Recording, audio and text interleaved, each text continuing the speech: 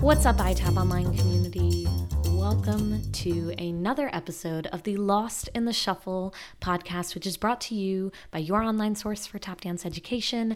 That is itaponline.com. My name is Hillary Marie, and I am your host. And I'm just all about supporting you in your tap dance journey with quick and easy access to new knowledge and fresh inspiration. And that is what it's all about at itaponline.com.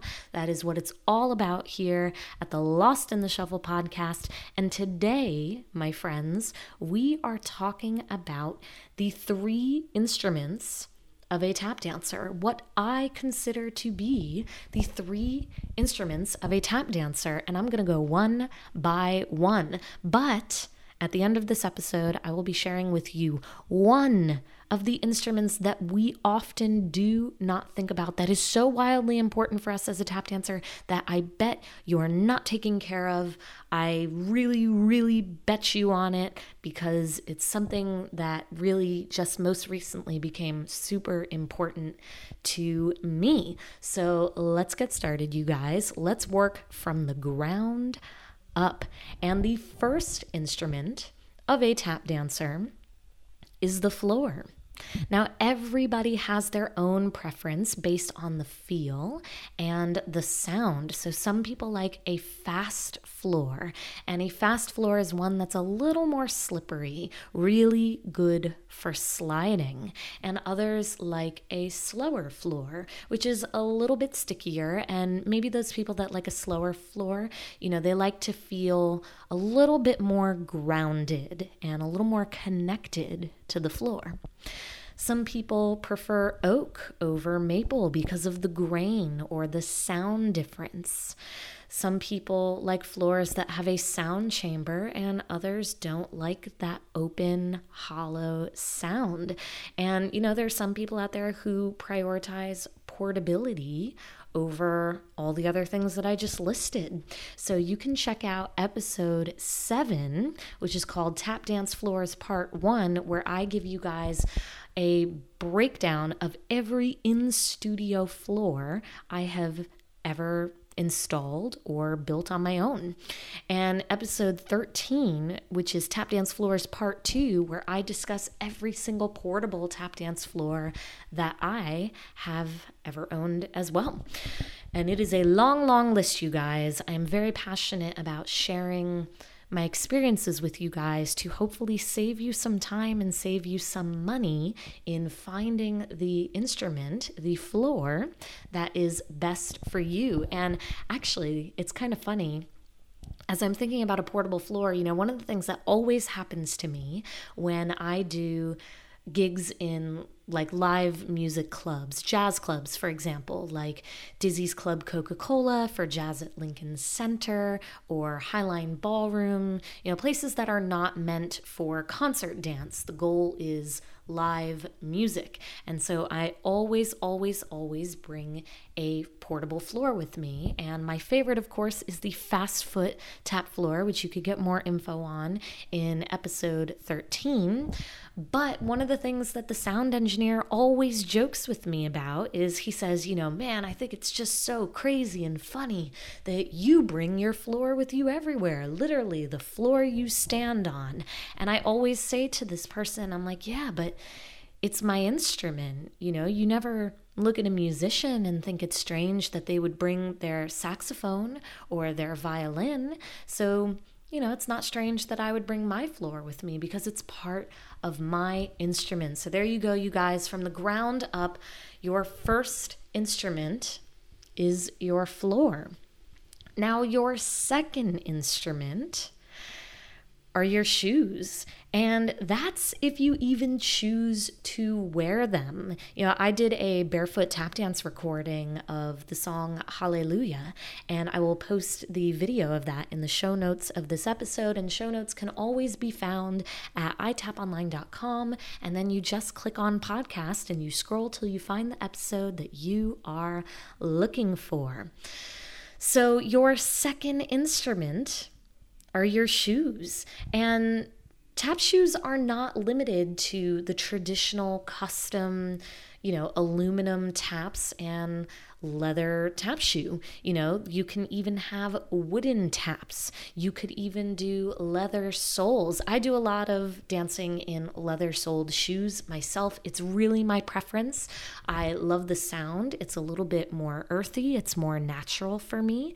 And the sound of a tap shoe itself is, it's really intense to me. The timbre of it it's just so... It's so up there for me that I really, really do love and prefer the sound of a leather shoe.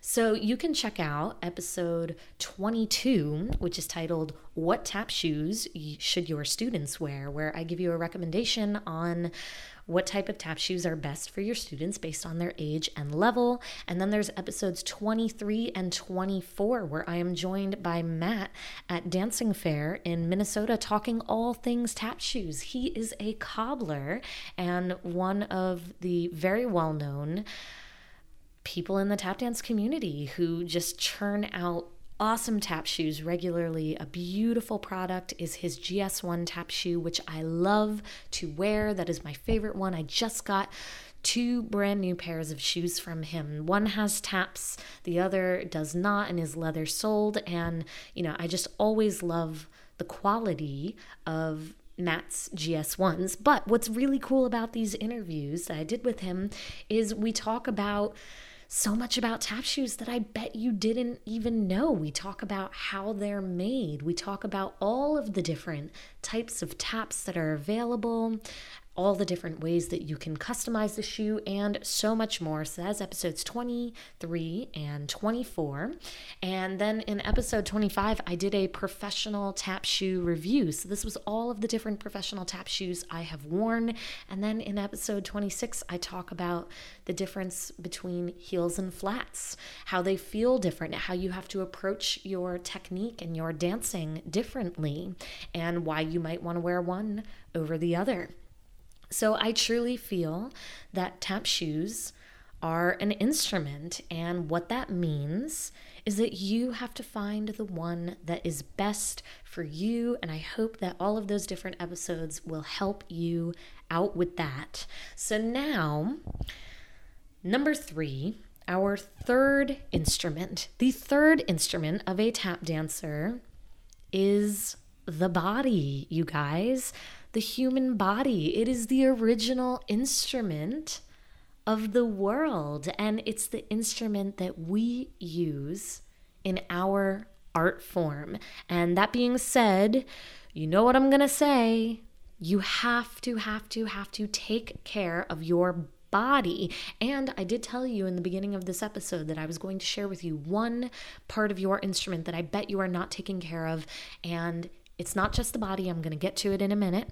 But before I share that with you, I want to tell you to check out episode 18, where I talk about tap dance injuries, all of the different injuries that I have sustained and the different changes that I have made in my dancing, in my life, in my daily routine, my weekly routine, to prevent them from happening again.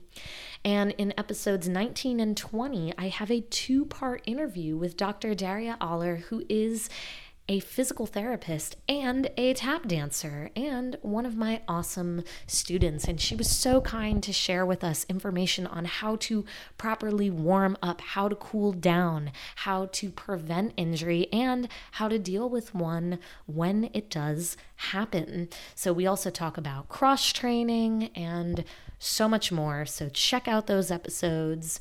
But as promised to you, here is the one part of your body, of your instrument, that I bet you have not been thinking about, and that is your ears.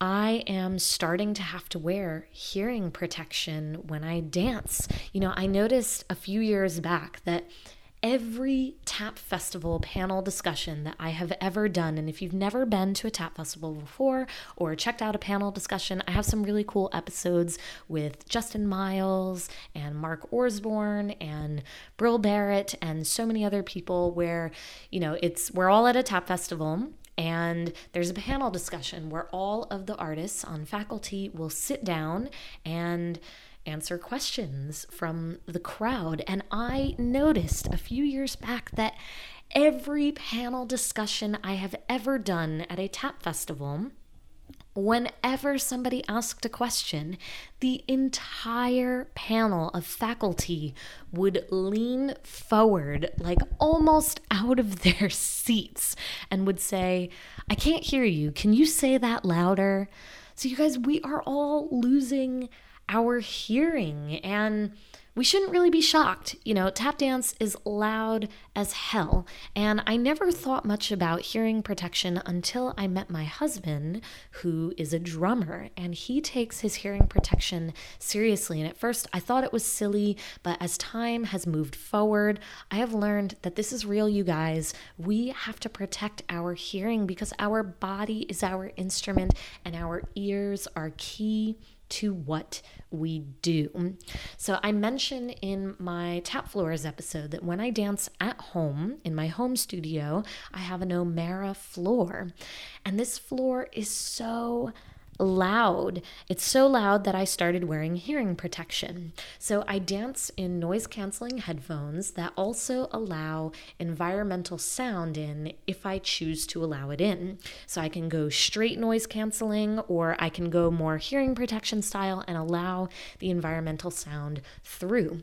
And I love these headphones. They're Bluetooth and they're also great for traveling. So I will put a link to those headphones in the show notes of this episode so that you can check them out if you are in the market for a new pair.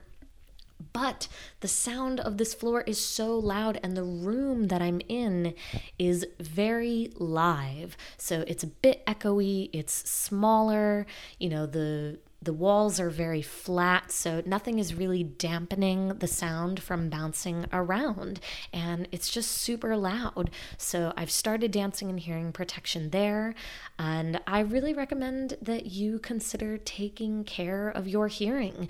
You can use noise canceling headphones or plugs. You can go low end and get some cheaper earplugs, or you can go higher end and get some custom molded to your ear in-ear plugs with interchangeable decibel filters. So depending on how far in you are in your tap dance journey, you can choose what's best for you. And now I wear hearing protection when I practice and when I travel, especially if I'm getting on the subway or an airplane, because it is just super loud. And you guys, I don't mention this to scare you. I'm not saying, if you take a, 1 hour once a week tap class, I'm not saying that you got to come in with earplugs, because your teacher might look at you like you're a little bit crazy.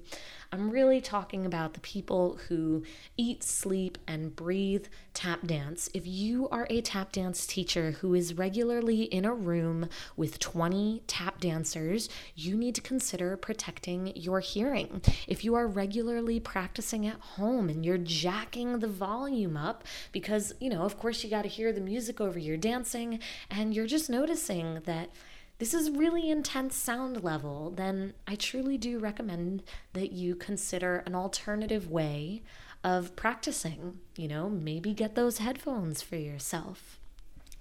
So there you have it, you guys. From top to bottom, the 3 instruments of a tap dancer include the body, the shoes, and the floor. And I very much hope that if you have not done so already, that you check out these other episodes for some recommendations on shoes, floors, how to take care of your body, all of those awesome things that contribute to you having an extra peaceful and extra awesome tap dance journey. So I would love to hear from you. As always, it is always my request at the end of every single episode that you comment and share with me your thoughts. Do you think there's another instrument that I missed? Is there a certain tap shoe that you like? Is there a certain tap floor that you enjoy? Are you somebody who's already been considering hearing protection in your dancing? I would love to hear from you. You can always comment in the show notes of this episode or by heading to itaponlinecommunity.com, which redirects you automatically to the iTap Online Community Facebook group, which you can also request to be a part of directly from Facebook. So that is it for today, you guys. I wish you all the best in everything that you do in your tap dance journey. I very much hope that we can share some shuffles together soon. And if you have not had a chance to yet, go ahead and visit itaponline.com and check out being a family member. iTap Online family members have 24/7 unlimited access to the iTap Online video library, which is host to over 100 breakdown videos on tap dance technique, musicality, improvisation, historical choreography, teaching tips, and so much more. You can check that out at itaponline.com and click membership up in the corner.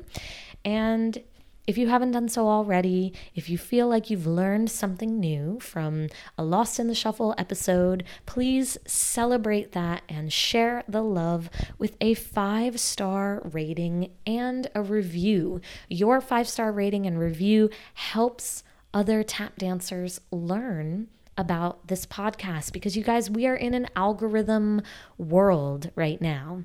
And if you can help me out and throw a 5-star rating and honest review to let people know that this is where they can come to have access to new knowledge and fresh inspiration, I would be so appreciative. So again, I wish you all the best in absolutely everything that you do. I cannot wait to share a shuffle with you soon.